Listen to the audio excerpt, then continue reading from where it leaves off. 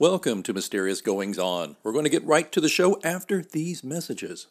You know, there's no sorcery in having an open heart. And if that doesn't make any sense to you whatsoever, it doesn't to me either, but actually it kind of does. And I'll tell you why. Because we've got a guest today who writes a lot of fantasy stuff, and it looks brill. And he's just got a great way about him, but he's also very open-hearted to some people who are near and dear to me, and probably to you if you're a regular listener to this show. He's Richie Billings, and he is a writer, editor, and marketer from Liverpool, UK. He's had over a dozen short stories published along with a fantasy novel, Pariah's Lament, which comes out on 17th of March this year. So by the time you're hearing this, it's out. Go get it. Links in the show notes. He works for a leading digital marketing firm and applies everything he learns in his work to help with book and author marketing. And I think you're going to find out, too, that he's a very open-hearted individual, because if you go to his website, link in the show note, you're going to see that he has all kinds of goodies and encouraging things for writers. And that's why I started this podcast. So, Richie Billing, thanks for joining us here on Mysterious Goings On. Thanks so much for having me, Alex. It's lovely to be here. So you're like me. I mean, I'm a day job PR marketing guy, so I write a lot of content, and but my true love is fiction. I write mystery thrillers, and you write the fantasy stuff, and but you just have this. Forgive me if I'm misreading it, but I don't know how I could look at your website. But you just really do have this open-hearted, we're all in this together kind of approach to writing and other writers. Yeah, I think I have a philosophy that is based around I think everybody should write, and even if you're not writing fiction or you're writing to get published or whatever, it's just a therapeutic process. It helps you reflect on thoughts, helps you organize thoughts in your mind, and I've just always found it really, really beneficial. And when I came into writing, probably about 5 or 6 years ago, it just gave me like a complete sense of purpose. And ever since then, I've just been really content and happy with my life, even if I'm not making money, which you don't in writing. um, so yeah, you just do it purely for the love. And um, I always remember quite vividly how much I struggled when I first started writing, particularly fantasy, because I think it's a little bit more challenging to other genres, particularly if you're writing like a high fantasy, because you have to create a whole new world from scratch. There's no sort of real world references that you can make. Everything's got to be from scratch. So it can be a bit mind boggling. And yeah, I just wanted to make that process as easy as possible for other people. Because I've experienced these things. There's no doubt other people have as well. I'm sure that's part of the philosophy behind what you do as well. It is. It's interesting you say that too, because my hat's off to you with the fantasy, because you're right. If you think about, like I do mystery thrillers, well, everybody understands in the context, as long as I'm not doing them way back in the past that of a place that never existed, or so far in the future that there's no frame of reference, but everybody knows what a gun is. Everybody knows what a detective is. Everybody has a general idea. Or what if you're Star Trek, for example? Even though it was in the future, everybody knew a phaser was a weapon. Okay, so you didn't have to really explain. You just said, this is obviously a weapon, or a tricorder. It analyzes things. Fantasy world, though, who in the 21st century has a frame of reference for something that's thousands of years in the past, and completely set in a world where, and I got to ask you this real quick, does fantasy necessarily mean that there is magic or sorcery, or can fantasy just be completely devoid of that aspect? Well, I like to write fantasy that's devoid of that aspect completely. I like human stories, but I like the freedom that a fantasy world gives you. There's no limit to what you can do. It's always about the escapism for me. So if I can create another world for people to go and explore while focusing on and exploring real world issues that are relatable, that's what I like to write about. So Pariah's Lament, for example, you'd probably class that as a low fantasy, because there's no magic as such. there's always a sort of a reference to it in the background, but in this particular story, it's all about people and the flaws of humanity. And that's what I like to explore more than anything. It's like what makes people do things, the good versus evil. The more trope in fantasy is the most common one, and that's what I love because you really get into the heart of what makes people tick and why they do certain things. Like why does someone who is evil or what we perceive to be evil, why do they believe that what they're doing is right? That's something that fascinates me really, and it's just a matter of perspective. Yeah, but I mean, I think it's becoming more and more accepted and understood, even beyond writers, but by audiences, that if you write good characters, even the bad guy, so to speak, doesn't believe they're a bad guy. They Yeah, just are going about their lives. They are the hero in their own novel, right? I mean, yeah, the villain is just at cross purposes with the protagonist for whatever reason. yeah. I totally agree. And there's been some brilliant books over the years that have really skewed the traditional villain or antagonist. So I've recently read a book by John Gardner called Grendel. I don't know if you've ever read that. Oh, I haven't. It's a retelling of famous ancient English poem called Beowulf. You've probably heard of Uh, that, the film. I think it has Ray Winston in. oh my um, gosh! Well, I did have to read Beowulf in middle school, so I have yeah, read it. So yeah, but I haven't seen yeah. the movie. So Grendel is the antagonist in Beowulf, and John Gardner rewrote Beowulf but from Grendel's perspective, and it was the his most famous book, and I think it was just because it was so unique. And I think when in our life there's nobody's perfect, Right. nobody's purely good, nobody's purely evil. I think we all sort of live in that sort of grey area in between. Some things we do are probably good, some probably bad. And I just sort of acknowledge the fact that we're all sort of drifting in and out of the good and the bad. Nobody's perfect. Um, so I like to explore that really, the sort of the limbo zone between good and evil. I do too. I find it much more interesting. Yeah, the mustache twirling villain gets Yeah. tedious very quickly, I think, to readers. Tell us about Pariah's Lament. Tell us about this. What is this story? So it's an underdog story, and when I was tasked with writing a novel, the first thing I did was have a think about the novels that I've loved and what is the key elements that has really married me to that story and made me finish it. Because I am, to be totally honest, a terrible reader. I will read the first 10, 20 pages, and if I'm not hooked, I won't finish that book. I'm terrible. I'm really bad. So when Pariah's Lament, it was like I've got to start with characters, and I love underdog stories. I love the heroic moments, the sort of defy the odds. So I just wanted to write that kind of story. It's the kind of fantasy story I like reading. So write the story you want to read is what they say. And Pariah's Lament follows two characters, both outsiders, both underdogs, but they're at the opposite ends of the social spectrum. So it follows one character called Edvar, who's thrown into the midst of a political war. And he's naive and young and inexperienced, and he's got to try and solve this massive problem out whilst dealing with his own demons as well. And on the other side, we've got Izzy, who's she was born with a birthmark on her face, and as a result, she's ostracized and alienated from society. She's branded the cursed one. Everyone hates her. Even her own father like beats her up and hates her living guts and stuff like that. So she um, is at the very, very bottom of she's at the bottom of the barrel. She hates her life. There's nothing to live for, and she gets caught up in this political turmoil that's happening in the nation and ends up helping a forgotten race of people who effectively kidnap her in order to gain her help.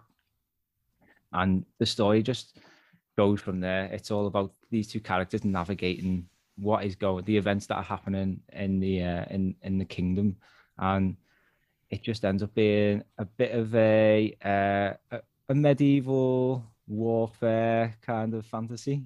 So if you like lots of action, lots of battles, um, and characters defying the odds, this is what Pariah's Lament's all about. I love how you did this. You made her, through no fault of her own, she is an underdog simply because of birth. There's a birthmark. There is that she had no control over it, and it shouldn't matter. But of course, in this setting, it does. And Yeah, she and Edvar joined forces. I love this aspect, and I like the joining forces aspect of this too. It looks like a fun journey, and I'm looking at a lot of the reviews and praise you get for this. And one reviewer said, "A tale of acceptance and confidence with breathtaking world building." Which we talked yeah, about how you're doing world building, right? The yeah. character journeys are incredibly well constructed. This is see that they are just actually buttressing your comments from earlier about how you like to write. I like to build a world and I like good characters. Billing Yeah. shrewdly delves into the very relatable human need to actualize and belong. This is great stuff here. Is it a world that will continue beyond the lament here? Yeah, well, it's interesting, an interesting set, to be honest, because my publisher champions something called a shared universe. So we've created, myself and three other writers, I've created a world in which we build together. So it's a bit of an interesting concept. It makes the world building a little bit trickier because you've got to fit it in with everybody else's. Um, Right. but it also makes it a lot easier because you don't have to do as much. So what what we basically do is there's a time period of say about 10,000 years, and we each write populate this period of time in this world with all different stories, and then we try and weave our stories together. Um, so yeah, it can be a bit frustrating because you might come up with an idea you really love, and then you propose it, and someone turns around and says, "Well, that doesn't work with my world or my story or whatever, or something that I've created." So it's quite an interesting approach, and it's something that has caught people's imagination. Because if if they read my book and they really like that kind of world, they don't have to wait until I write another book. They can go off and read someone else's book set in the same world. There might be some references to my book or the places that my story takes place in. So it's really interesting, to be honest. And yeah, I think I could say catching on. It's not something that I see very often. Is but and I love that idea, and it takes a special kind of author, by the way, to do that. I think there's a lot of authors who are very not precious, but very proprietary about their characters in the world. So let me ask you this though: everybody creates an aspect of the world that's theirs, but do the other authors do they have Issy and Edvar in their books, or are they just part of it in the background, or do they have a cameo appearance, or are they all are these the characters for the whole series? At the moment, there hasn't been a great deal of overlap just because everyone is writing in different time periods. There's a bit of overlap with one of the other writers in my story, and I think we're going to try and link some of my characters into his story. Hmm. So that remains to be seen. I haven't really intertwined anyone else's stories into mine too much, but I think as we produce more stories, more content, it will flesh itself out. There'll be a lot more links to other people's works, and I think it'll be a really enjoyable experience for a lot of readers. Well, I have a fellow author, and we just did little. We did it. We call them Easter eggs. We did a little Easter egg in each other's book. It's not anything more Nice. than a thin tendril, Yeah, uh, tenuous bond between my world and his book's world, and uh, sharp-eyed readers, one or two have caught it, and nice. and it's delightful for them. I think readers Yeah, love that stuff. You see that now, if you're into the Marvel universe movies. I mean, yeah, everybody's in. There's different characters, like it may be the Iron Man movie, but at the very end, you might see Samuel Jackson's character. You might. So I think. Do you think, at least, I'm asking you what you think, but do you think that that is a faddish thing to do, like a fad that will go away, or do you think it's something that will just keep going? People will want to see those little intersections. yeah. I personally love those little details as well. So the idea of putting at Easter eggs in stories is fantastic. So I think a lot of people really enjoy it, and particularly if you challenge readers to go out and find them. It's like when you play a computer game, like you see, I always used to play Halo, and there always used Oh to yeah, be like little things you could go and find on the maps. And I'd be obsessed with going to find these things. And loads of people love that kind of thing. It's just applying the same principle but to writing.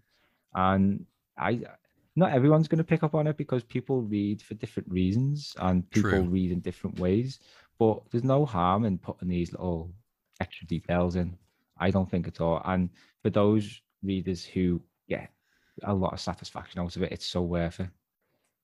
I also did one thing in my second book. I put about a dozen direct lifts from famous movies in the mouths of our characters, and just one. There's a my lead character is being chased by somebody in a boat, and I went back to um, Robert Redford and Paul Newman's Butch and Sundance film, Butch Cassidy and the Sundance Kid. Yeah. And when they're being chased by the posse at the end, they keep saying, "Who are those guys?"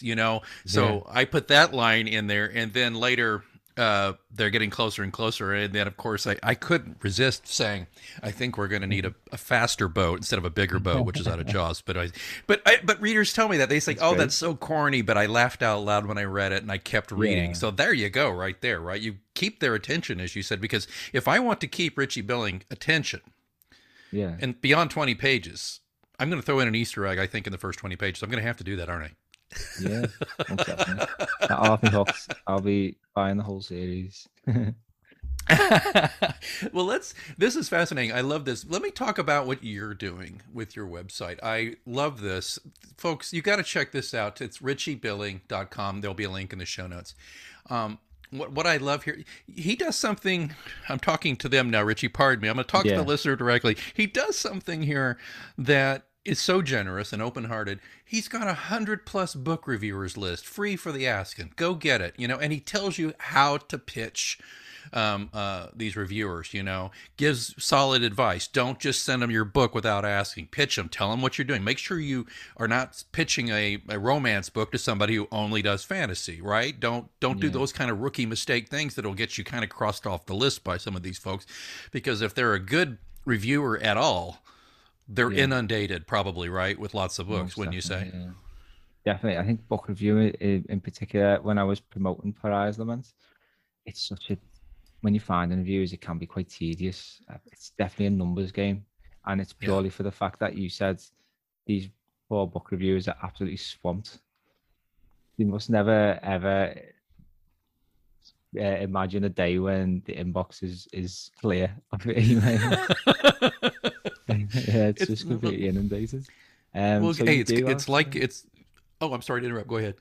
so I was just gonna say, it's just you really do have to sell your work. You've got to make yourself stand out, and like you say, pitching. Um, like I have little jokes about like in the subject line of the email, like I'll say, oh, not another book review request. So like things like that, just to make yourself stand out a bit more because you're just swamped. And I do a bit of work for the publisher and review email submissions and things like that. And it's just that the email inbox is just littered with the same subject, same line, and you need something that will help you stand out. That is going to make that person think, "Oh, that looks quite interesting. I'll click on that." So yeah, book reviews. There's a detailed list on there, but it's definitely in need of updating. So that's something I do have. I think there's 100 book reviews at the moment. I think I've got an extra 150 to add to that list. Oh, So well, I will and be I doing was. that. And I was, well, see, your work is never complete if you're doing this. But I was cheered to see that some of these also do mystery thriller, which is what I write. Because I was thinking, oh, a book review, then it's like fantasy only. I thought, oh no, but there's mystery thriller on here as well. Because I'm gearing up for my push. My book's coming out in Halloween, and I need to. I'm getting everything lined up and pre-orders and all that stuff. And it's a lot of work, but it's fun, and I appreciate this list. I went ahead and signed up for your email list. Thank you very much. I mean, when you sign up for this. Yeah, you sign up for this, you get a free copy of his book on writing, his thoughts, we call Thoughts on Writing, and his collection of published short stories, Flying on the Ground, which I love that title, by the way. That's really great. Any Neil Young fans will get that one.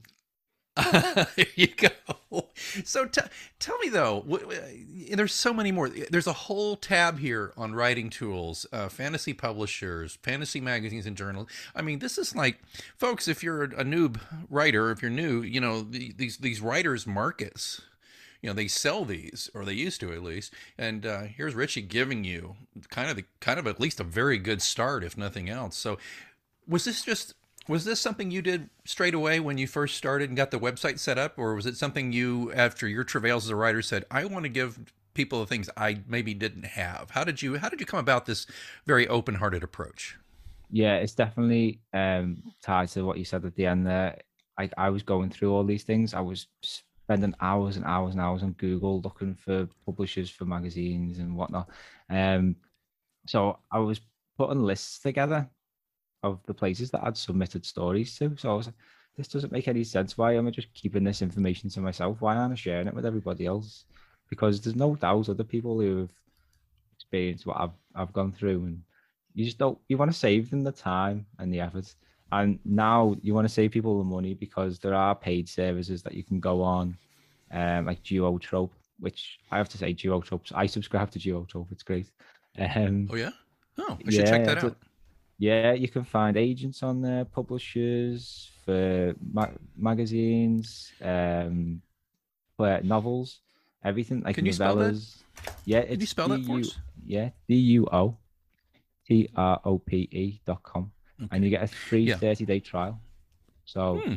if you've got a short story that you want to get out there or a novel, head on there and just have a little check. You can loads of the really good filtration process. You publishers advertise on that website themselves. So anyone who's listed on there is open and looking for submissions.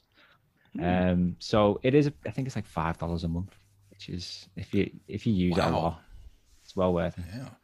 Um, See, there you go again, just offering all this wonderful advice and help to people. That's so great. I love that.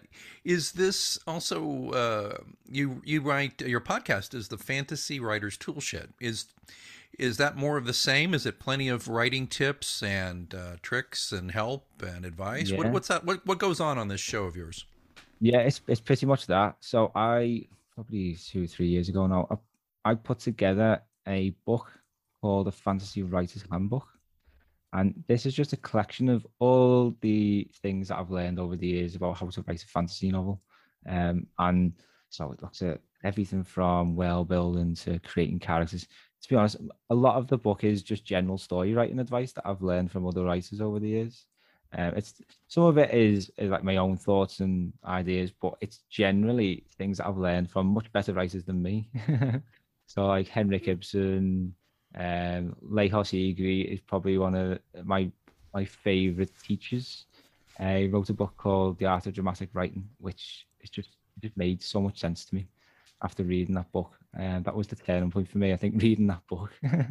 So I just talk about what I've learned, and that's how it came about. And then what I tend to do as well when I get time is carry out a bit of research. I think I've carried that over from university days, the academic days.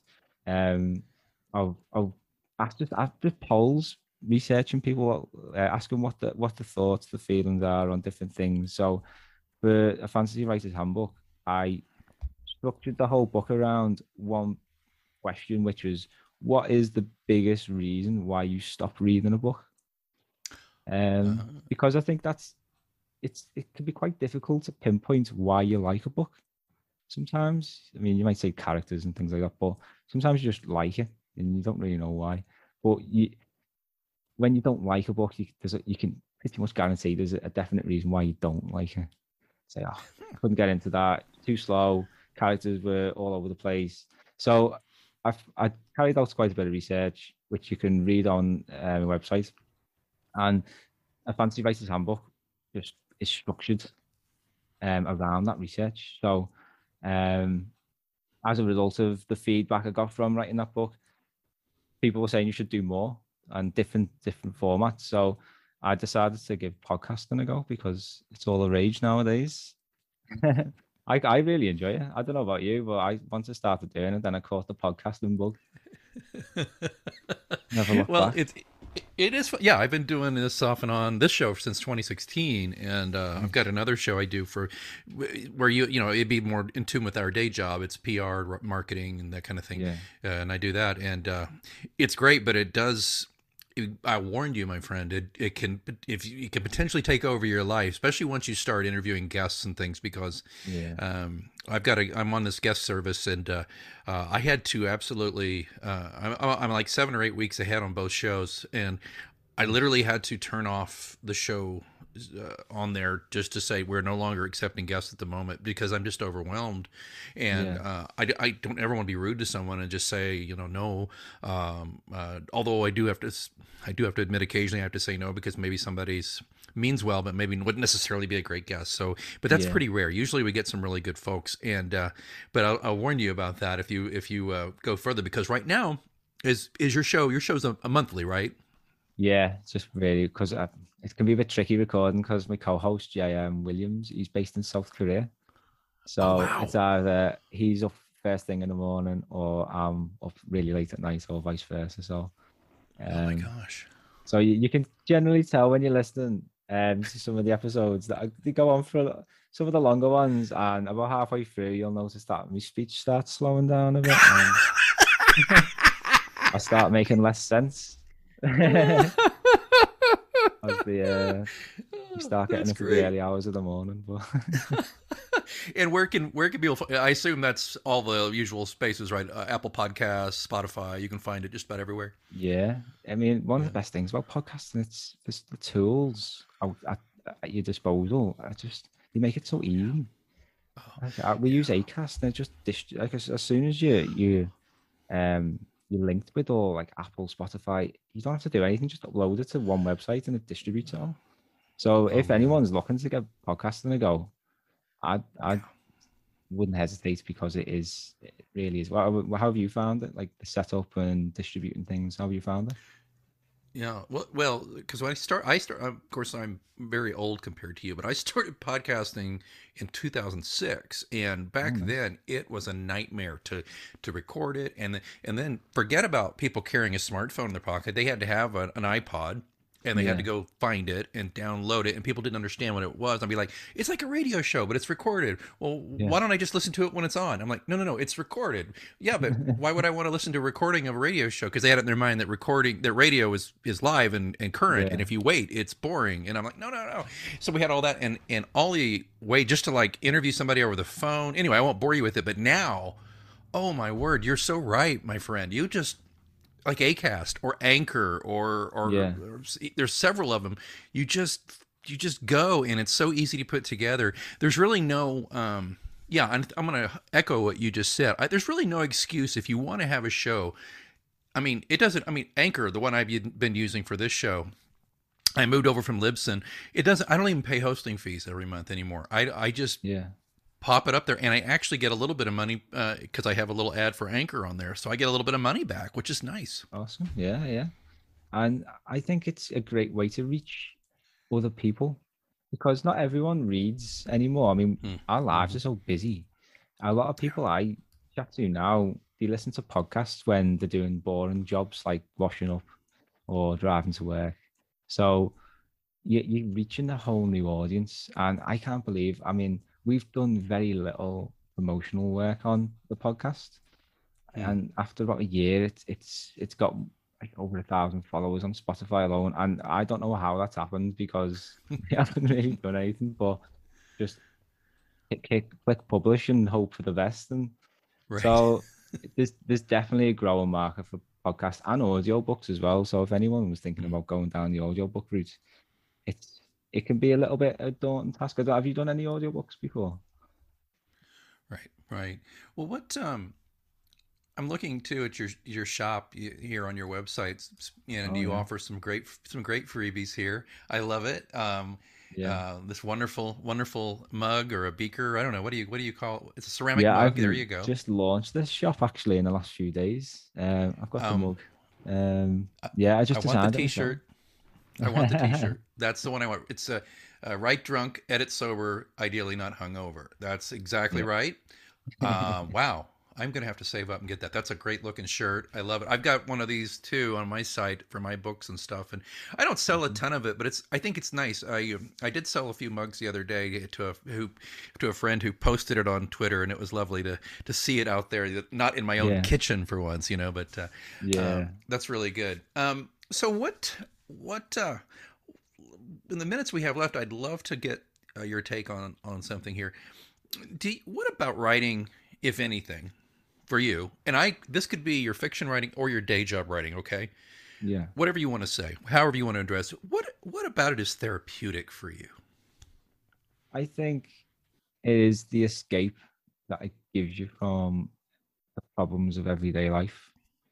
So for that hour, I mean, you can probably apply the same principle to anything really, like meditation, playing computer games, anything. But for that time, I am not worried about anything else that's going on in my life, and I can really lose myself, particularly when I'm writing fiction. And there are times when I want to sort of try and make sense of what's going on in my life and the thoughts swirling around my head. And I can do that by sitting there thinking about how to put that down on paper. And once you start structuring your thoughts in a formulaic way and getting it out, sometimes just getting it out of your head is Yeah. massively beneficial. It's similar to just like therapy, just talking about your problems. Instead, you talk, you're having a conversation with yourself. Essentially, you're just getting them out. And I always remember I was going through a bit of a rough time. This is a good while ago, and I remember I just had this story in my head, and it was related to what was going on, and I wrote it in one sitting. And I remember, like, I was at some part of it, I was just crying because it was things that were coming out, Oh. and it was so beneficial. I just felt like so much better after finishing it that I've realized that this is something that so many people will benefit from, and it's something that I'm trying to encourage more this year. Now I've got the novel out the way, I just want to focus more on encouraging other people to write. So I'm planning to launch a writing course called Project Anthology sometime this year, which guides people through the process of putting together a short story anthology that is designed to teach you every facet of storytelling, as Ooh. well as promoting your book, publishing it yourself, and marketing it. So it'll take you through the whole process. And I just want to give people the tools to go off and do the things that they want to love, that they love to do, which is because writing, everyone seem to think that you have to have some sort of qualification, some sort of talent, some skill. You don't. As long as you've got the enthusiasm to write and share your ideas, your thoughts, your stories, that's all you need. And that's what I'm trying to encourage people. I just want them to sort of capture that enthusiasm that you first get when you're writing and try and prevent all these nasty, frustrating things like writing rules, what 10 things that beginner writers always do. Just forget about all that. Just focus on the enthusiasm. Here's some tools that'll help you, and just write for the love of it. That's that is a remarkably kind. And again, you keep saying open-hearted, but that's what I see when I see you and hear you talk about things like this. Way to do this, and I think I've been guilty of being a little overly protective of writing in the sense that here and just forgive me if I could go off on this for a moment, but Yeah, I I was I studied writing.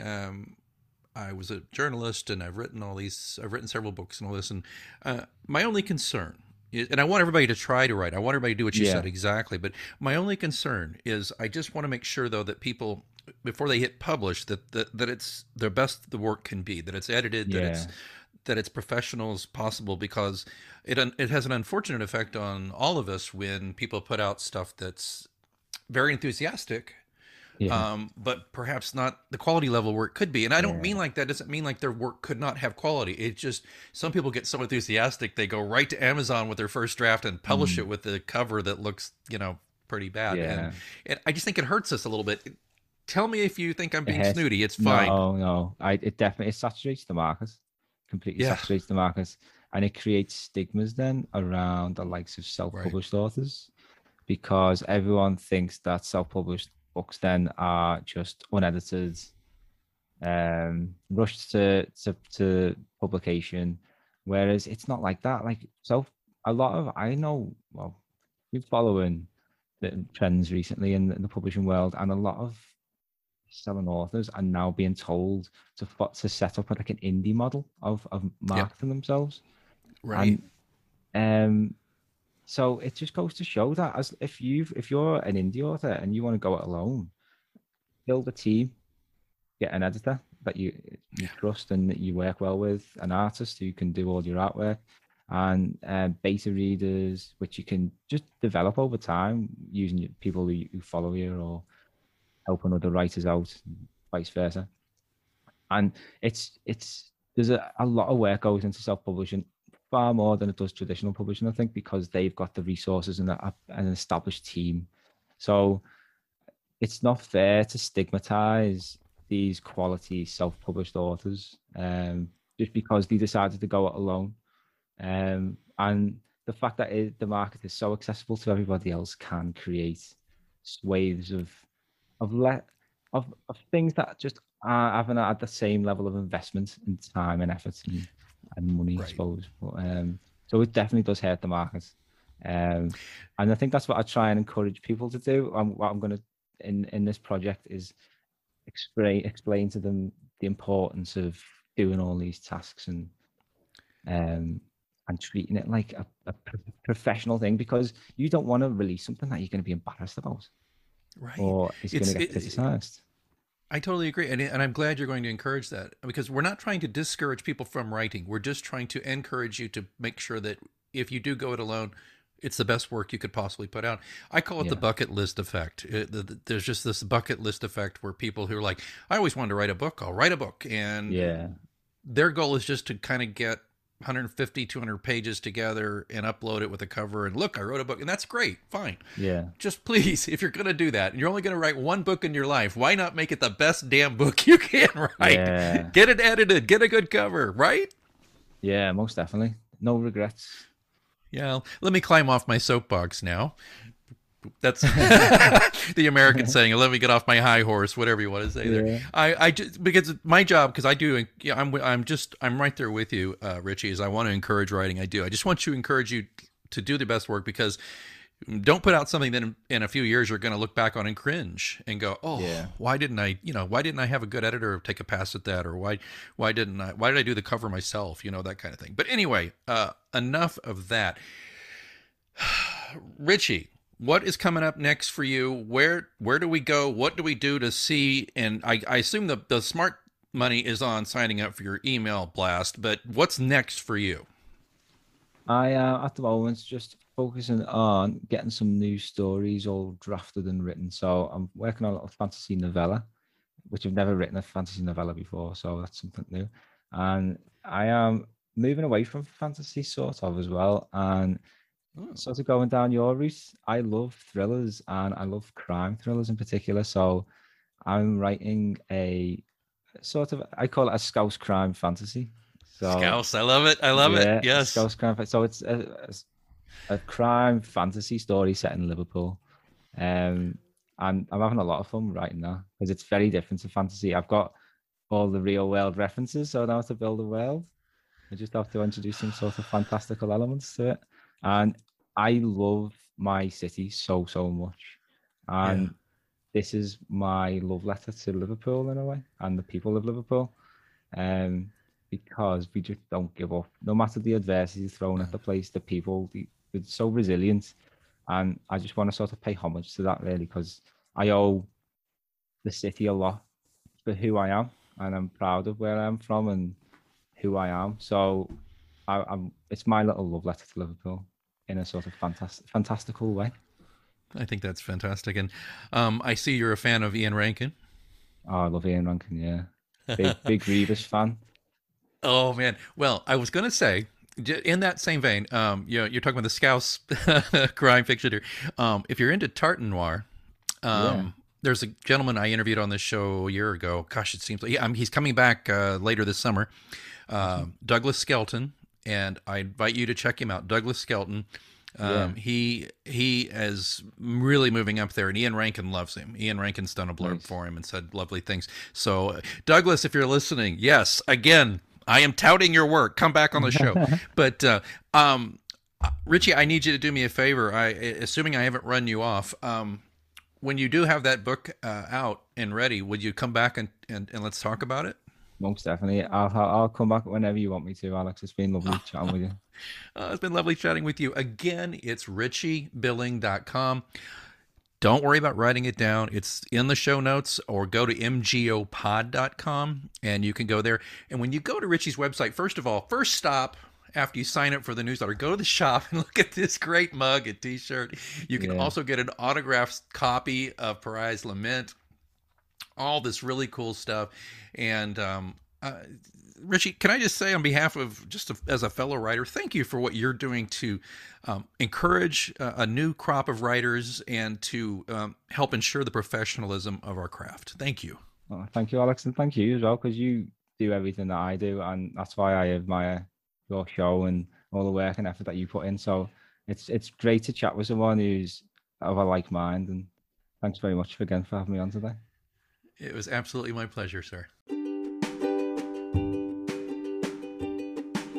If I haven't mentioned it recently, you can get 10% off an autographed John Pilot mystery novel just for signing up for our email list. All you have to do is go to mgopod.com, roll down. Well, you can also do something else. You can click to put a little money in the tip jar, so to speak. You can donate to the show by clicking on the PayPal or PayPal credit link or your other debit or credit card, and you can drop a buck or two in and help support the show. What a great thing to do. But otherwise, you can save 10% off an autographed book if you just sign up and subscribe at mgopod.com. Go there, scroll all the way to the bottom. You'll see a box that says subscribe. You get 10% off your first mystery novels purchase when you sign up for our Best Podcast newsletter. The first time you get an email from us, write back and say, hey, I want my 10% off code. It's that simple.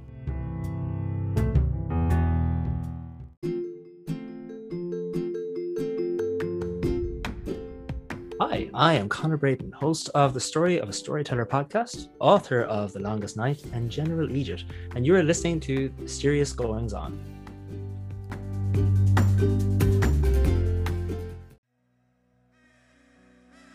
Thanks so much for listening to Mysterious Goings On. Don't forget we have a complete archive of all of our interviews, monologues, updates, live readings, dead readings. All of that stuff is available at mgopod.com.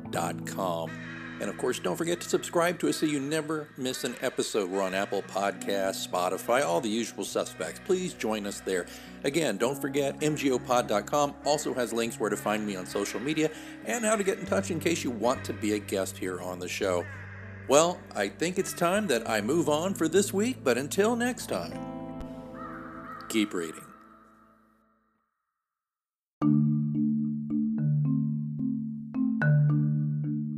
Been there, done that, got the t-shirt, huh? Not quite, Mysterious Goings On listeners. You probably haven't got the brand new Mysterious Goings On official t-shirt.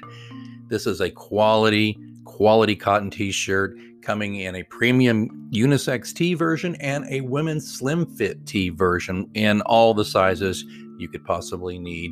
These are great quality shirts coming in a variety of colors, including dark heather gray, black, charcoal, maroon. And on the women's t-shirt, we come in dark heather gray, black, charcoal, indigo, and midnight navy. There you go. Check them out. They are in the show notes. The link is right there. They're being sold on Bonfire.